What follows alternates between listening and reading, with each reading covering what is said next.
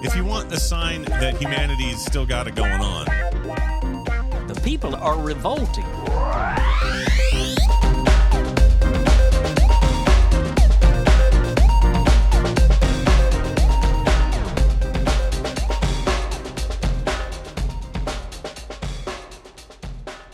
Welcome to People Are Revolting, a daily dose of disobedience.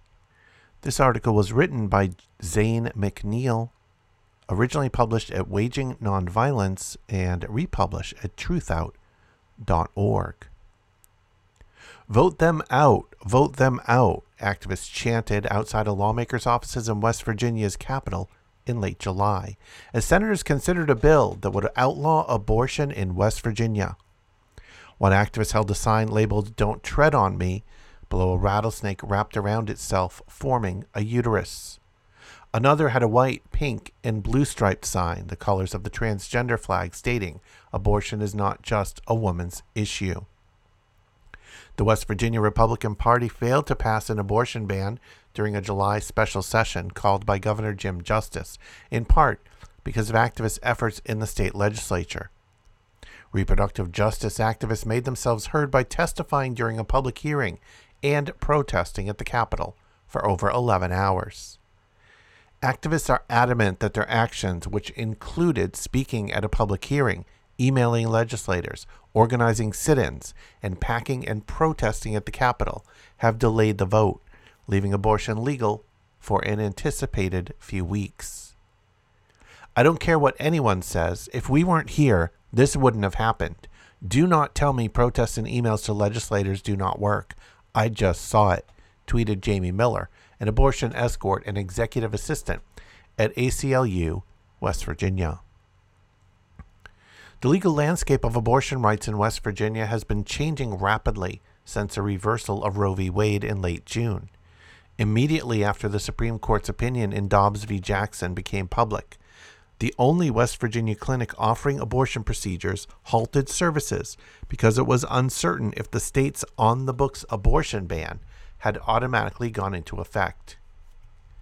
After the reversal of Roe, over half the country either immediately initiated their on-the-books trigger bans and pre-Roe abortion bans, or otherwise began enforcing other hostile limitations on individuals' access to abortion. The elimination of the federal protection to abortion procedures led to an immediate nationwide mourning. Quote, "There's this gut-wrenching feeling of like, I no longer fully have control over my body and what my choices are if I decide to have children or not," said Rebecca Camp, a non-binary reproductive justice activist who lives in Martinsburg, West Virginia. "We keep us safe. The government does not."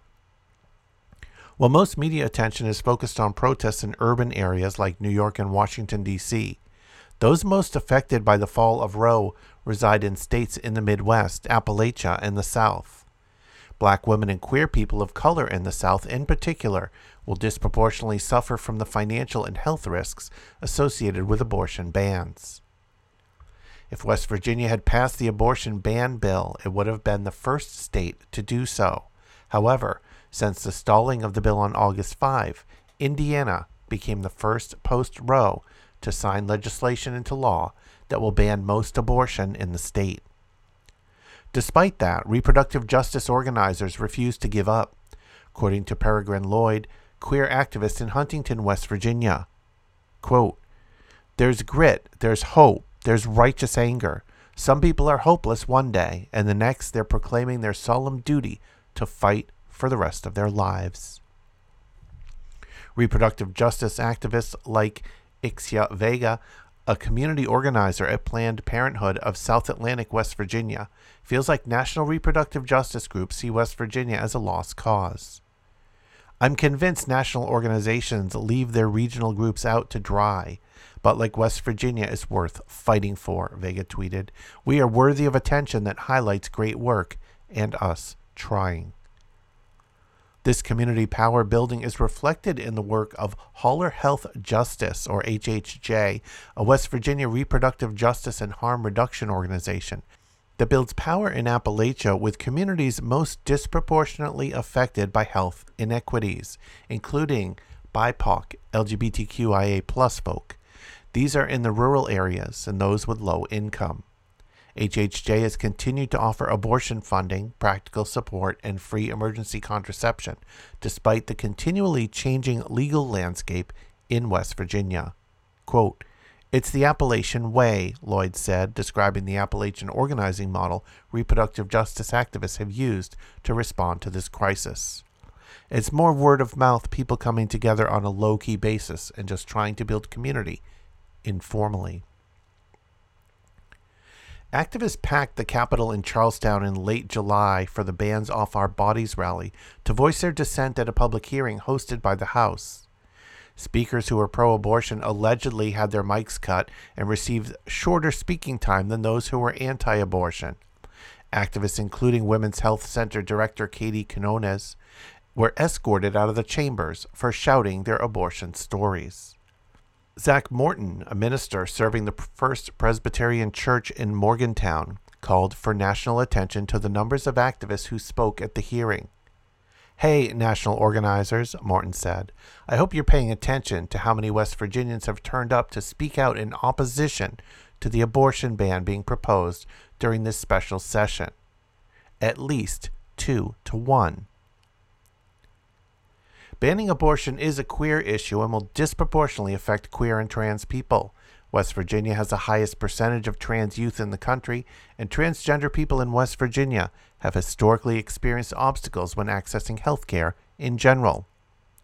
Reproductive justice activists who protested at the Capitol in late July were conscious that abortion is not just a women's issue, but will affect trans men, non-binary people, and other queer folks.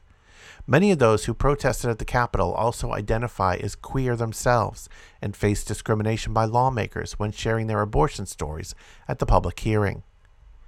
Ash Orr, a trans Appalachian organizer and policy outreach coordinator who uses they, he pronouns, was repeatedly misgendered by a moderator during the public hearing, despite sharing their pronouns and writing their pronouns on the sign-up sheet next to his name. Or had their mic cut off and was escorted off the floor. Delegates allegedly laughed at them and called him an abomination. Orr's statement, which included their experience as a childhood rape victim and abortion patient, was later shared fully on the Senate floor by Senator Shelley Moore Capito. Orr emailed Senator Mike a zinger after their full statement was shared, writing the quote, "Given your statements on the floor, it is evident that you neither care for children or adults who are the victims of rape." Azinger responded via email 4 hours later, saying, "The arrogance of some people. Why do you assume I know about your pathetic statement?" Capito read on the floor. "You were born a female and always, always will be a female. And you are the one who does not care about victims of rape. If they get pregnant, you want them to kill their baby, which they'll live with for the rest of their life." Some of these people, just fuck them.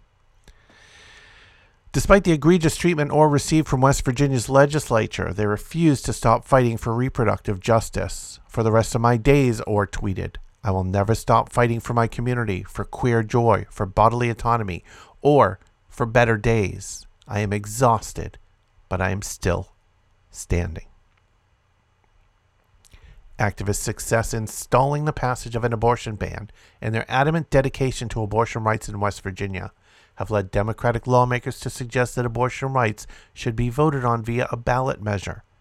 Despite Senate Minority Leader Stephen Baldwin's statement that the right to an abortion should be voted on by West Virginians themselves, the governor is adamant that this should be decided by the legislature and the Attorney General. While a ballot measure in Kansas earlier this month was rejected, leading activists in West Virginia to potentially support a similar initiative. Other activists are reminded of West Virginians voting in 2018 by a slim majority to approve a constitutional amendment stating, quote, "Nothing in this Constitution secures or protects a right to abortion." While abortion rights are still in limbo, they remain legal in West Virginia for the time being.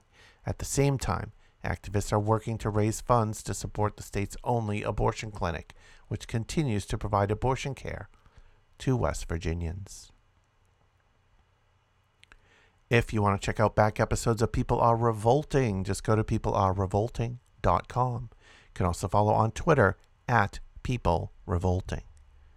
Keep revolting, and thanks for listening.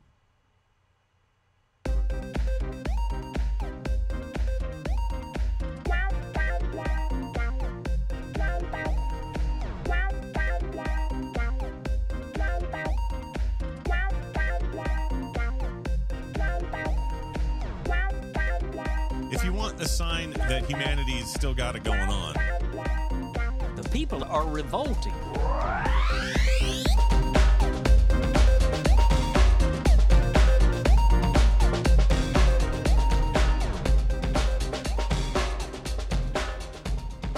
I think you just nailed it.